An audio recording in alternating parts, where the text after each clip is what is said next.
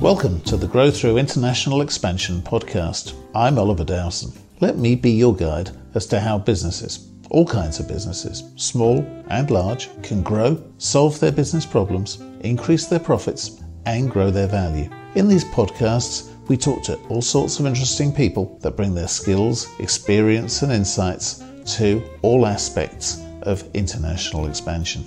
I hope you like these podcasts. If you do, subscribe and keep listening every week. We love comments too, and do share and tell others, and check out our resources on our growinternational.org website. Walking around the Going Global exhibition in November gave visitors the opportunity of talking with the representatives of many different countries. As you, our audience, know, here at Grow Through International Expansion, we're firm believers that international expansion to any country in the world can bring real benefits and, specifically, add value in different ways to many kinds of business. Every country, though, brings its own individual opportunities. Most of the countries that were exhibiting there were there, I think, simply because they're not the ones that business people naturally think of when they're considering expansion. And you probably know I love what I like to call countries off the usual business radar. So often they can bring a company better value than the more mainstream developed countries. There's less competition, the market may be nascent and ripe for development, and it can be easier and cheaper to hire skilled and enthusiastic workers. While I was visiting the stands, I took the opportunity of recording some short conversations for our Grow Through International Expansion podcasts, asking the sorts of questions that I think an interested business person would be asking if they wanted to be convinced of the value of a country to them. So in this podcast, we're featuring 4 of these conversations, talking about some very different countries. I'm starting this episode with my conversation with Cindy Vido from the Seychelles. I've worked with businesses on international expansion to dozens of countries all around the world, but I confess that even I'd never thought of the Seychelles as anything other than a luxury tourist destination. But talking with Cindy, I found out that whilst tourism is still the basis for a lot of business opportunities there are plenty of other interesting options. Here's my conversation with Cindy Vido. So I'm with Cindy Vido of Invest in Seychelles. Cindy, thank you for talking to me today on Growth Through International Expansion. Tell me why people should invest in the Seychelles and what sort of businesses you're trying to attract there. Currently in Seychelles, we position ourselves as we have 4 primary opportunity sectors. We are leading in terms of the blue economy concept. So that is the use of our marine resources. As you know, we have an extensive EEZ, and that is the use of our marine resources for all types of investment, ranging from marine research to fisheries to value addition of our fisheries product.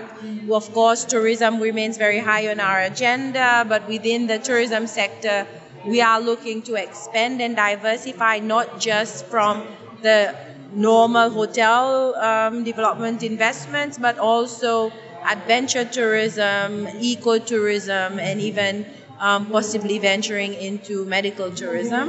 ICT for us is very high on the agenda. We are looking to bring in more technology and innovation into Seychelles. And for us, financial services is equally important, the banking and non-banking activities. That's really interesting. I don't think very many businesses would naturally think about going to the Seychelles except in the tourism sector. So looking at other areas is a matter of, real potential interest. Are there any incentives or other good reasons for going there? Well, Seychelles, we're small, obviously, in terms of the market size, but we do welcome tourism visitors, so that also adds to the market. I must mention how we position ourselves is because we are very big on conservation and environmental protection. So we are looking towards the investors that will have that at heart. people that are very big on sustainable development, on sustainable methods of producing energy.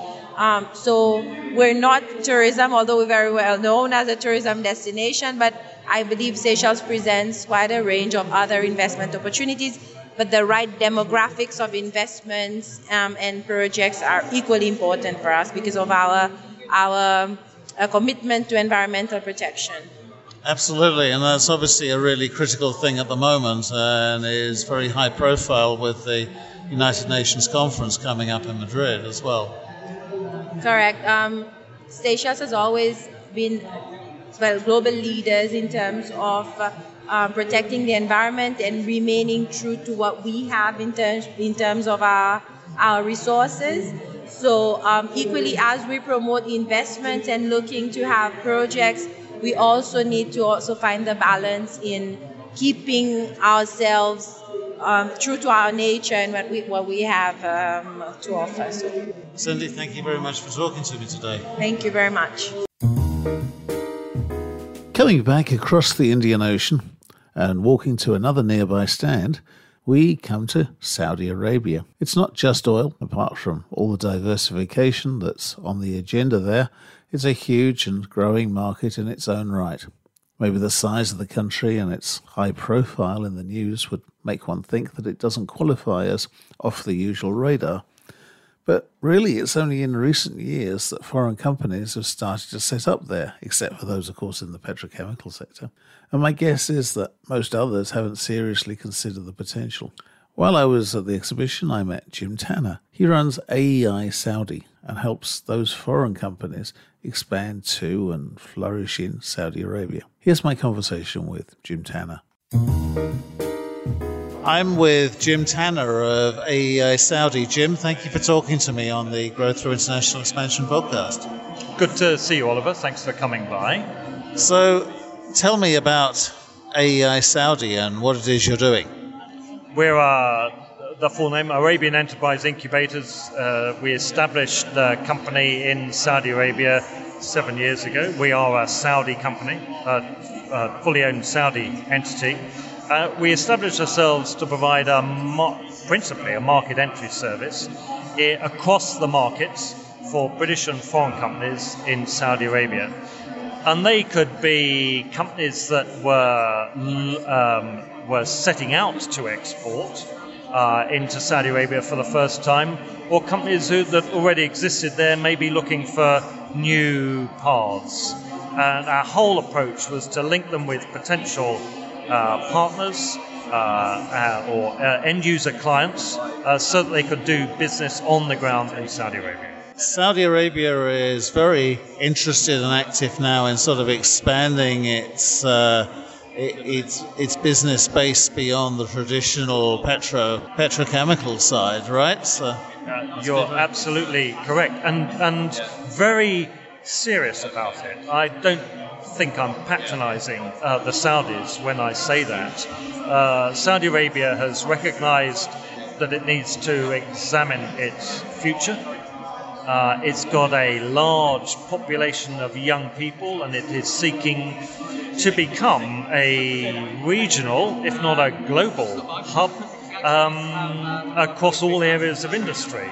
It's almost starting from scratch in many ways outside the petrochemical industries, but we've found that in the years that we've operated, every single market sector has expanded hugely.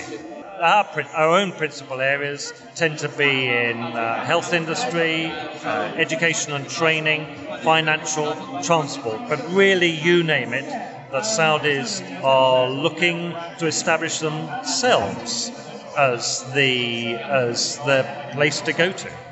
And are you only looking at attracting relatively large established businesses or much smaller and newer ones?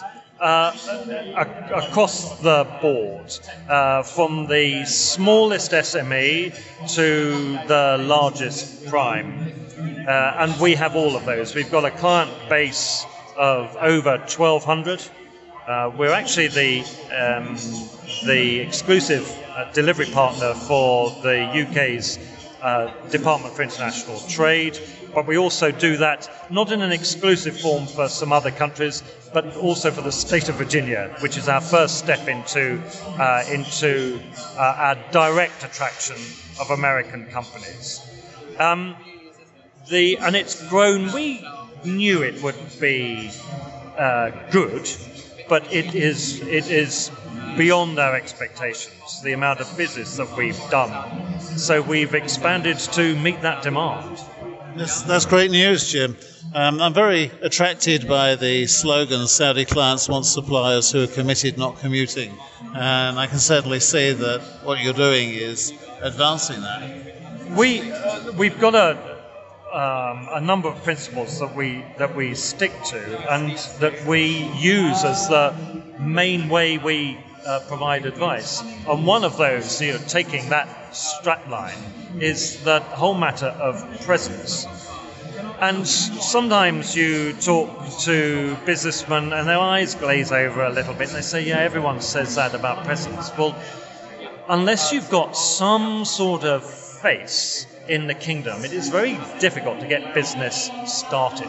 There are always exceptions, of course there are, but I would say 95% of the time, unless you have somebody who can represent you, some sort of partnership, some sort of very regular face-to-face contact with your Saudi interlocutor, the Saudi business you're trying to work to, the partner, the distributor, the client, it's not going to go anywhere.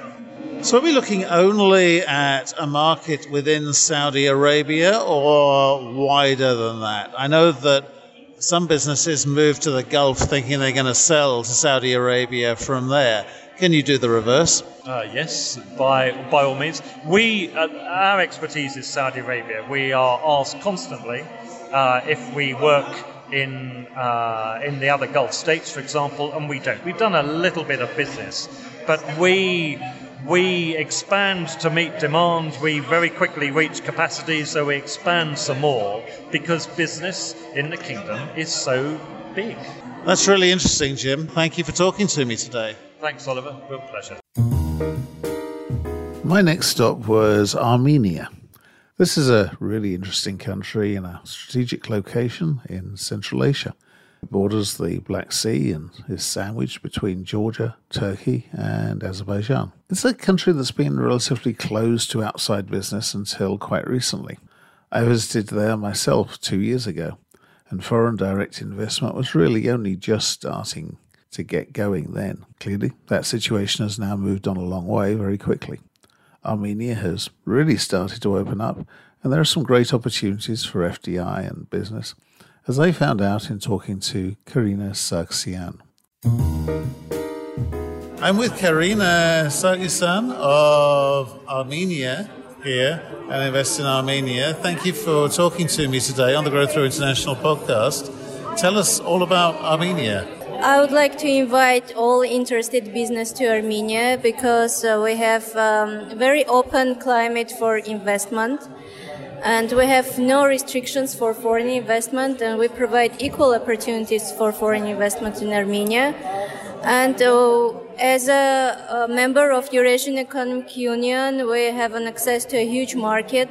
So if business interested in expanding to Eurasian Economic Market, Armenia is the right platform for making it. And what are the sorts of companies who are going to be most interested in Armenia, do you think? We're looking for efficiency-seeking FDI, and we provide various opportunities to companies that are interested in manufacturing or IT, and we have a lot of opportunities in textile, tourism, precious engineering. We have a rich history, for example, in jewelry. Winemaking sector is very fast-growing, greenhouses. So we have no restrictions in any sector for foreign investment in Armenia, and we are very open to all kind of investments. But we are looking for efficiency-seeking and sustainable investment. Okay, that's great. Armenia must be developing fast, because I was there a couple of years ago. Not that many people visit Armenia or think about it. It's one of the countries off the usual business radar, I think I describe it as. But that doesn't make it any the less interesting. In fact, it makes it more interesting for development. How are you placed for skills? Do you have a lot of graduates and skills available to work? We have a highly educated workforce, but at the same time it's very cost effective. We have many universities in Armenia in different sectors. From the point of view of workforce, business will find what it's need. Okay, that's really interesting, Karina. Thank you so much for talking to me today. Thank you. Thank you. Finally, in this episode, let's come back to Europe, and specifically Croatia. This is, in one way, perhaps another case like the Seychelles, in as far as most people only think of it as a holiday destination. But of course, it's much more than that. It's one of the most recent members of the EU. It only joined in 2013, and it's not yet in the Eurozone. And perhaps that's the reason why it's off most business people's radar. From the perspective of business and FDI, Croatia, though, offers some interesting opportunities and some incentives, as I found out in my conversation with Miljenko Juratovac. He was at Going Global representing the countries in the northern part of Croatia, inland and away from the peak tourist destinations. Here's my conversation with Miljenko Juratovac. My name is Juratovac Miljenko from Croatian Chamber of Economy of Bjelovar-Bilogora County. But right now we are on a stand of 5 Croatian counties presenting themselves on one position. Those all 5 countries are located on the northwest of Croatian territory. So we are representing the investment opportunities of our countries right here, which are mostly based on natural resources, on domestic food, on health food production, tourism. We have geothermal pools and geothermal energy. We have a few days ago we have opened a geothermal energy power plant of 16.5 megawatts. So there are lots of opportunities in various fields of North Croatia for investors. Sure. What special advantages does your region of northwest Croatia offer? Free zones for investment, for building of industrial facilities, skilled labor, educated workers. So also in the field of tourism, lots of opportunities to build hotels, facilities, to use geothermal hot water. And so are the sorts of businesses you're most interested in attracting ones in the tourism sector or ones in the other sectors you mentioned as well? Well, tourism sector in the continental part of Croatia, which are we representing, is on the low level scale. We are just starting to offer investors what we have of our natural resources in the northern part of Croatia, because tourism on the coastline of Adriatic Sea in Croatia is already developed. Yeah, but in potentially overdeveloped, I would say. Maybe so. But in continental part, there's lots of opportunities not known to the other world, sure, which can be used for foreign investors. And also in industry, as I told you, we have a skilled labor force and developed industry, especially in this northern part, wood industry, furniture production, and metal processing industry. Drenko, thank you again for talking to me. Thank you also to you. Thank you. That's it for this podcast. I hope you found these conversations as interesting as I did, and you'll join me next week for our next Grow Through International Expansion podcast, where, rather than talking about whole countries, I'll be meeting the representatives of some regions of developed countries that are jostling for our attention. Before I go, if you haven't already installed the Grow International app on your phone or tablet, please do so. You'll find all of our podcasts, our videos, and our articles right there, week by week, building into a library of useful content covering all aspects of international business. And if you've got any comments or thoughts or requests, please do get in touch and let me know. I'd be glad to talk to you. Thanks for listening.